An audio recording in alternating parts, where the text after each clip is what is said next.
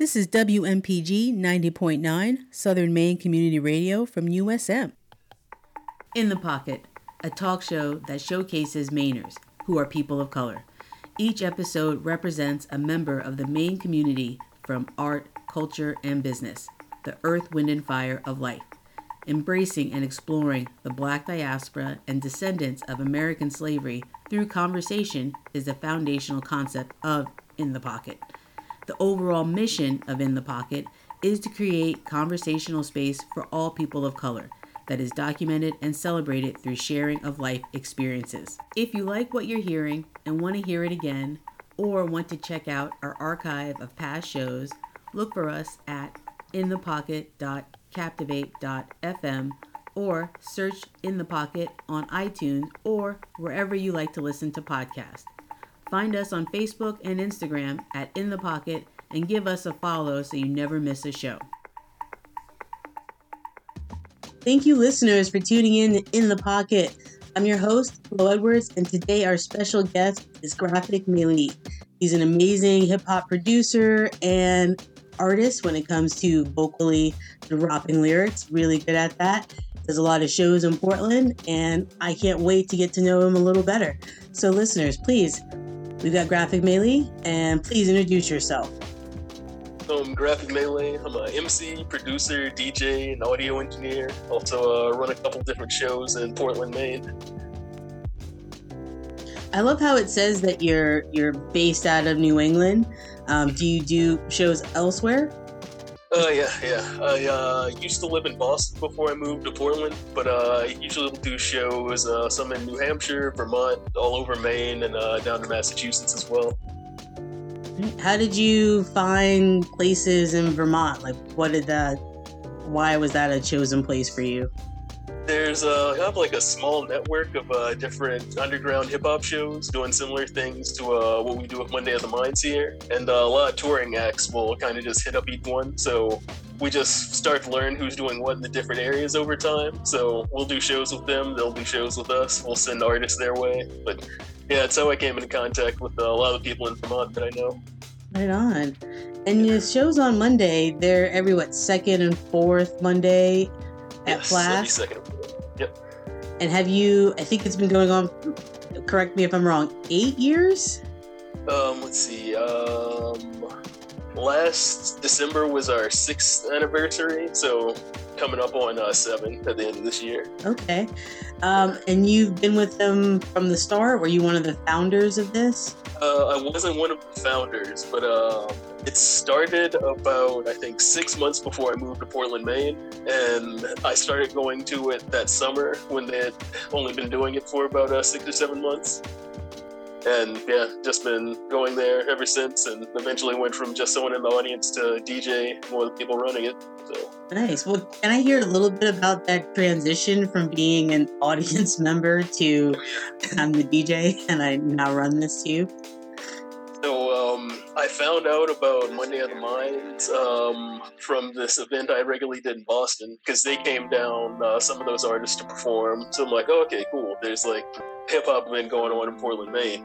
So then when we moved up here, I already knew when it was going on, so I started coming and doing the open mic. And after the first night when I did the open mic and the freestyle ciphers, like, everyone really wanted me to come back, and I just became really involved doing shows with them. Then they found out I DJ too, so then I started DJing, and yeah, it just went from there. Now, I know you've been producing music, 15, 20 years now? Yeah, probably about 20 years now, yeah. So how is it possible that you go to a hip-hop show and they don't know that you're a DJ? They just think of you first as a vocalist. Oh, that was, since there wasn't really outlet on the open mic for anyone to find out, yeah, they'd only seen me rap and knew that I made my own beats, but they didn't know I DJ too, so yeah. Nice, layers. So with all this experience, can you share like your first early years about how you got into making beats? Oh yeah, so I've always wanted to do music and a musician in some capacity most of my life, but while I was a teenager, I got a lot more into electronic music and hip hop, and wanted to try and find ways to make my own music. Because I was playing bass then. I played in a school orchestra and then picked up electric bass and started playing with bands. But I wanted to make my own music, and it just started from there. So me and one of my friends from one of my high school bands would like pool our money together from this job we had and get like drum machines and equipment like that when we got off of work, and we just sit in his basement all day just working on stuff. Any musical inspirations? Oh yeah, for production for me, I think J Dilla, DJ Premier, and Madlib are probably my biggest ones. Nice. I was thinking that if you were making beats at that time, you were in Virginia. Is that where you grew up? Yeah, I was in Virginia then. So I thought you might have said like I was really into Pharrell or Nerd, but oh yeah, I really like them, but their sound has never really been a sound that like I really pursued with what I'm making. But they've always been producers like I love and respect what they do, but not necessarily the same type of sound I'd like to have. Tell me about the sound that you'd like to have. So with J Dilla and DJ Premier being two of my big influences, I really love just the sound that you can get from sampling vinyl records. So it almost adds this grittiness to it because you're not just getting the sound of the music, you're getting any like inaccuracies in the record, anything that's happened to it over time, little pops and hisses.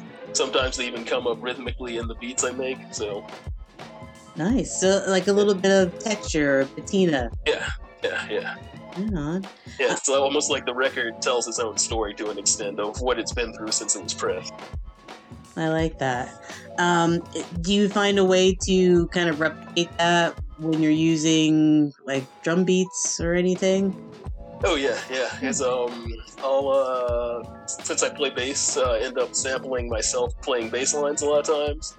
So I'll approach that the same way I would working with record samples. So I'll just take recordings of me playing bass and then chop them up and edit them. Kind of give them that same sound that a vinyl record would have. Right on. Well, how long have you been playing bass? Been playing bass about 26 years now. Yeah. Nice. Yeah, I started playing upright bass when I was 9 and started playing electric bass when I was about 14. Do you still play the upright bass? Yeah, I don't play that one as much as electric, but I still have it sitting up in my studio and try and practice at least once a week. So. Does it ever make it into the samples? Oh, yeah. Oh, that's cool. Yeah, I've definitely used that, yeah. Nice. Do you play any other instruments? Yeah, I play bass, guitar, drums, and keyboard. Nice. And I assume you use all of these for samples of yourself. Oh, yeah. Mm-hmm. Yeah, that's one thing. I like to do a mix of not just the vinyl record samples, but myself playing along and just kind of blend them together. That's great. So every 4 years you release, I don't want to call it a mixtape, but you release a collection of your beats. Why did you choose every 4 years? It started, I released the first one and had a very specific structure to it, and it had been about 3 or 4 years since I had released that one. I started thinking about I wanted to do that again because I'd accumulated a lot of records I hadn't gone through or hadn't used for anything. So I decided after the second one I'd make it a every 4 year thing. Because the first one was 30 beats that I recorded and wrote and recorded in a 1 month period. So I kept that as one of the things for it, and then decided to do it every 4 years. So 4 is not like a magical number for you. Oh no. Okay. Yeah, it ended up being the time when I felt like making another one, so decided to just keep that constant. Nice. Do you ever get really attached to any particular beat that you find yourself resampling or reusing frequently? I do have that happen sometimes with drum rhythms. I'll repurpose drum rhythms that come up that I really like, and occasionally good just long note bass samples, because I can really use those to change that one note into its own melody line. So I think those are two things I'll end up reusing a lot, or like slightly changing and reusing. Do you feel like when you do that, it kind of creates a style of yours? Yeah, because on the Clever Thief 3 specifically, there's a really similar bass tone to a lot of the tracks, even though they're all different bass lines melodically. And that one's because I'm using about 4 different bass samples to create all the bass lines on that one. So yeah, I can definitely give it its own sound. Wow. Kind of like infinite music from a few notes. Yeah. That's great. So you play basically a band. You got the keyboard, guitar, bass. I might be missing something. The Drums, right? You're a DJ. You're a vocalist. Is it okay if I say vocalist or should I say rapper? Yeah. Okay, great. Which one did you start doing first? Was it the bass? I started singing when I was really young. I think I was singing in a choir when I was 3. Because my mom was an organist and a pianist, and my grandfather sang and played bass, and my dad played drums. So I started singing from a really young age. Oh, that's and nice. Then started playing violin when I was 8, and then switched to bass when I was 9. You know, I feel like the first time I really heard violins in anything R&B or hip hop adjacent was, I think, Janet Jackson on her If album. Have you heard that sooner? I don't know if I've heard that one. I'd have to give that one a listen. Yeah. Yeah, I feel like violins are often not used in hip hop, and I feel like they could be. Yeah, I feel like there was a brief kind of push in like the early 2000s with a lot, but yeah, didn't really stick. Yeah. Who do you remember was pushing it at the time? I remember a lot of like more like mainstream hip hop. Because I'm trying to think. I know there's definitely a few Cisco songs that had violin as the main thing, and a lot of sampling was being done of classical violin tracks then. Because I know there were a couple of Wu-Tang solo albums that had violin samples, a good amount of them. But those are 2 of the ones that stand out, though, that I can think of. While you were thinking or telling us your thoughts, I thought Hard Knock Life, I think, has some violin in it, too. Just because it's Broadway sample, I just... Yeah. That's an interesting one for samples. Jay-Z purchased the rights to that song, I believe, indefinitely, so that any other artist that wants to use that sample can use it royalty-free. Oh, that's great. Yeah. Oh, giving back to the community. Yeah. I feel like you're a similar track of being a businessman, being an entrepreneur, speaking of Jay-Z. Do you see that? And actually, I have that's a portrait of Jay-Z up there. So definitely an inspiration for me. Is he an inspiration for you? Oh yeah, definitely an inspiration to me.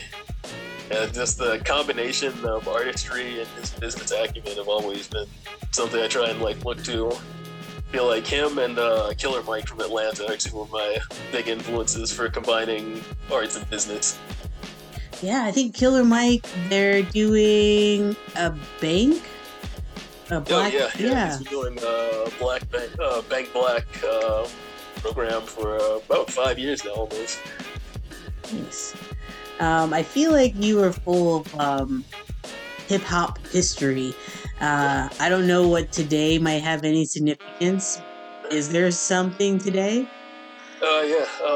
So there's hip hop. He's a producer and an MC out of Detroit that replaced Jay Dilla in Slum Village, but his name's Black Milk. Today is his birthday, and NWA released their album 100 Miles and Running today. I think that was 91, but that was the first NWA album after Ice Cube left. I think it was still considered a good album. Oh yeah. Well, thank you for that. Those are 2 great facts. I feel like I didn't remember Jay Dilla being in Slum Village. I'm actually not a deep hip hop fan. I kind of like more dance music or soul. Um, but I also thought he was in a group that was older than Slum Village. Am I wrong about that? Or I'm trying to think. Slum Village was his first group. He was a producer and an MC for that one. And I'm trying to think. I know he did some production work, but that was his first main group. He definitely did a good amount of production work with a Tribe Called Quest and the Far Side. okay, all right, that's probably what I was thinking. I didn't, not technically a member of the group, but working with the group. So thank you for clarifying. Yeah. So I feel like there is quite a bit of a relation, or I see the inspiration when I think about the Jay Dilla beats that I'm familiar with and songs that you do. Would you feel that there's another artist besides Jay Dilla where you could see yourself compared to, or is that kind of a silly question? No, I don't think that's a silly question. I feel like the other one for me is DJ Premier. I feel like elements from the way they make music had a pretty big effect on the way that I do as well. Is DJ Premier, did he work with Sway from like... He might have. His main group was Gangstar, and I'm trying to think. But he did production and still is doing production for a lot of people because he was Bahamadia's main producer, J. Rue the Damager, the duo Group Home. But he also has done stuff for Janet Jackson, Christina Aguilera. He's Jay-Z, Notorious B.I.G. Pretty much everyone has had something produced by him at this point. Wow. He's been around a very long time. That's crazy. Yeah. It sounds like a lot of those beats would be beyond just hip-hop if he's worked with those artists. Yeah. So, do you do other music that is outside of the hip-hop realm? Yeah. Because mainly while I was playing bass, I was doing a lot of jazz or funk and soul. So I always have played a lot and done a lot with that. And for production, I've done some R&B production, done some electronic music production, and some acoustic work people do. But and that's more recently. But even in the past, I've done production for bluegrass bands and metal bands. So pretty much everything. And yeah, that covers the gamut right there. Yeah. Do you feel like you have a preference of not working with a particular genre? Not really, because I've always listened to a variety of music, so I always kind of look at something a little bit outside of what I'm normally doing. It's just like a fun challenge to take on. Right on. Did you enjoy working with the EDM side? Yeah, that was one thing that when I was really getting into my own music, I was doing a lot of drum and bass and a lot of hip hop. So before I just went more towards hip hop for what I was doing production wise, used to do a lot of drum and bass. So. Yeah, I feel like you have, every now and then I kind of felt like I heard a little bit of garage music. Have you heard of that at all? Don't think I have. Oh, it's like, so like, diaspora of black people were kind of everywhere. So the black people doing kind of like hip hop, even R&B in Europe in like the late 2000s or early 2000s, late 1990s, they were calling their R&B hip hop blend garage, and it had a little more drum and bass elements to it. So, yeah. I didn't know if you had gotten down with that at all. There's an artist called Craig David who kind of crossed over for a minute. That's okay. I guess I don't know if you ever made it popular, but I did hear a couple of his tracks and saw a video on MTV in like 99 or 2000. Yeah, I definitely know the name. Yeah, I hadn't heard of that genre though. Yeah. But, spelled like garbage, but they call it garage. Okay. Yeah. Great. So we talked about instruments. Oh, you know what we didn't talk about is that you, through Manic Mondays, do a cleanup in parks along the city. Can you tell us a little more about that? Monday of the Mind. Monday of the Mind, excuse me. Yeah, I know. Yeah, so one of the things we like to do just as like a way to just clean up areas, just bring everybody together and do something fun outside. We'd normally had 3 or 4 cleanup days a year, but we decided to bring that back. I think this one that we just had on the 11th was our first one since the pandemic. But yeah, just a way to just kind of do a bit more than music, give some back to the community, just bring people together. We'll go out and clean up different parks. And this one was on August 11th, which is the unofficial birthday of hip-hop, celebrating when Kool Herc threw a party at his building in Sedgwick Ave in the Bronx. So I was out there spinning hip-hop that day while we were doing the cleanup day. I had a bunch of kids come out from the Boys and Girls program in the neighborhood, just playing games, hanging out. Sounds like a blast. Yeah. Were there a lot of adults there too, or? It ended up being mostly kids. There were like a couple of the adults that were kind of like supervising them, but ended up being about like 50 kids came out. Is that... And, no, go on. And most of... Oh, sorry. Go on. But yeah, most of them had never really seen turntables or anything like that up close, so they were all just really curious. And by the second half, it ended up pretty much being me showing them how to DJ and letting them mess around with the records. So it was a lot of fun. Oh, that's great. I love that you still DJ with records. That is definitely not as common. For those cleanup days, is it usually more children than adults? No, this was the first one was like this because we partner with the Boys and Girls Club for this one, but usually it's more similar to a combination of our shows at Flask and the park shows that we do at Congress Square. So it was mostly adults and yeah, it's usually mostly adults and some teenagers at the cleanup days we do. But since this one was partnered with the Boys and Girls Club, we had a lot more kids come out. Great. Do you see yourselves partnering with them again? I think so, because my other partner that runs Monday of the Minds, Stay on Mars, actually works with them, so we think we'll be doing more stuff with them in the future. And Meeting of the Minds, how long has the Congress Square Park edition been happening? I think this is our fifth year of doing that, yeah. Okay, so not too much far after it actually started. Yeah. Yeah. So, is that usually just like a summer series? Yeah, we'll do that from usually June to September. This year it's every 4th Monday, aside from a few that we've had to reschedule. But yeah, it's just a summer event right now, although we're thinking about, since they've expanded the amount of time they're doing events in Congress Square, we might do it a little bit longer next year, so... Great. How hard is it to set up for an outdoor event versus an indoor event? Not too bad. Indoor events, there's usually already the speaker equipment set up there, but outdoor events, that's the only extra addition, so just gotta get the speakers set up and then set up everything else, just like normal. Thank you for sharing. Yeah. Is there anything that we didn't talk about that you'd like to talk about?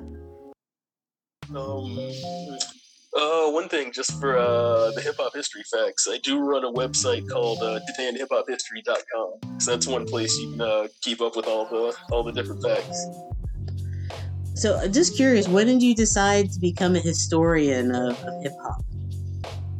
I'd always just loved hip hop, and I started that website 8 years ago because I remember I just wanted to document all these things someplace because there's so much information. So I just started doing that then. That was about 8 years ago. But I got really into just learning all the different facts and things hip-hop related maybe 20 years ago, probably was in high school. Right on. So do you find yourself like, oh, I have this high school notebook with stuff in it, and now I've transferred it to the website, basically? I don't think I had a notebook. When I started actually taking notes on it, I was typing it more. So I've got all these old, like, typed up memos on my computer from back Nice. then. But yeah. I think I kind of dated myself. I feel like people are not doing like notebooks as much. I still Right. use notebooks for some things. I think with that, my original idea was thinking about either putting out a book or something similar. Yeah. So just to have it all typed, I started doing it that way instead. But yeah, just for my general notes, though, I just still keep a notebook. Glad to hear that. So. Yeah. Yeah. I know that you're going to be DJing at Fourth Friday, which will be August 26th. But how else can listeners get in touch with you? Like, what's the plug? So you can find pretty much everything about me at graphicmelee.com. Just Graphic Melee on all social media services.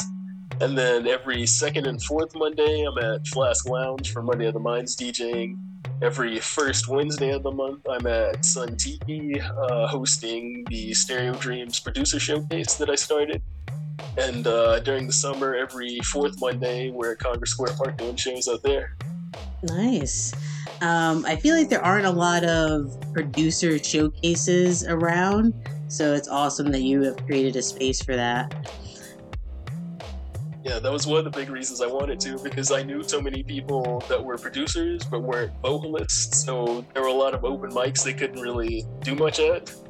I wanted to just create a space where that was more possible. So.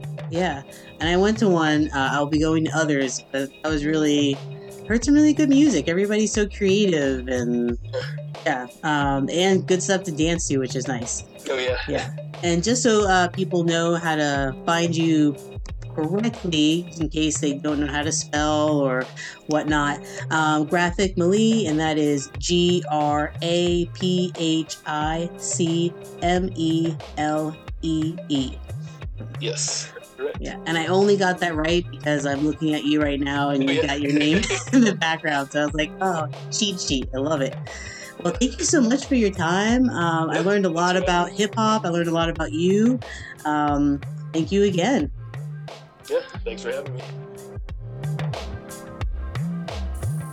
This episode of ITP was scored by Graphic Melee from The Clever Thief 3.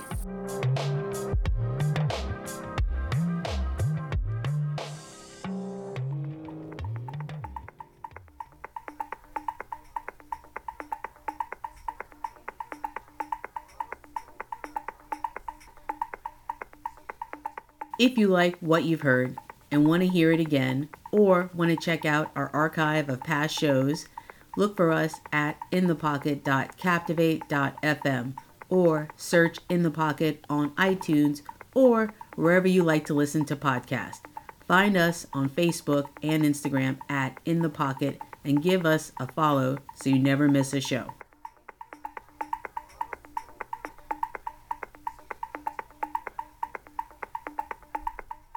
Creative Portland supports the creative economy through the arts by providing essential resources, by fostering partnerships, and by promoting Portland's artistic talents and cultural assets.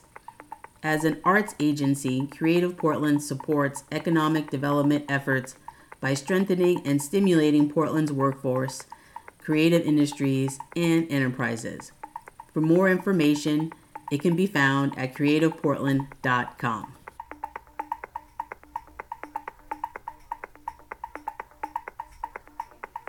Hey Huskies, did you know that USM has a food pantry on campus? The Campus Food Pantry is a free resource open to current USM students, faculty, and staff. There is no proof of financial need required, just your USM ID. The Campus Food Pantry offers food, personal and household items, and offers walk-ins. You can pre-order online at usm.maine.edu. Search for Food Pantry or visit the USM Campus Food Pantry at 102 Bedford Street in Portland or in the UCU Den in the Brooks Student Center in Gorham. Bring your current USM ID. Visit usm.maine.edu and search for Campus Food Pantry for more information on how to access or support the USM Food Pantry.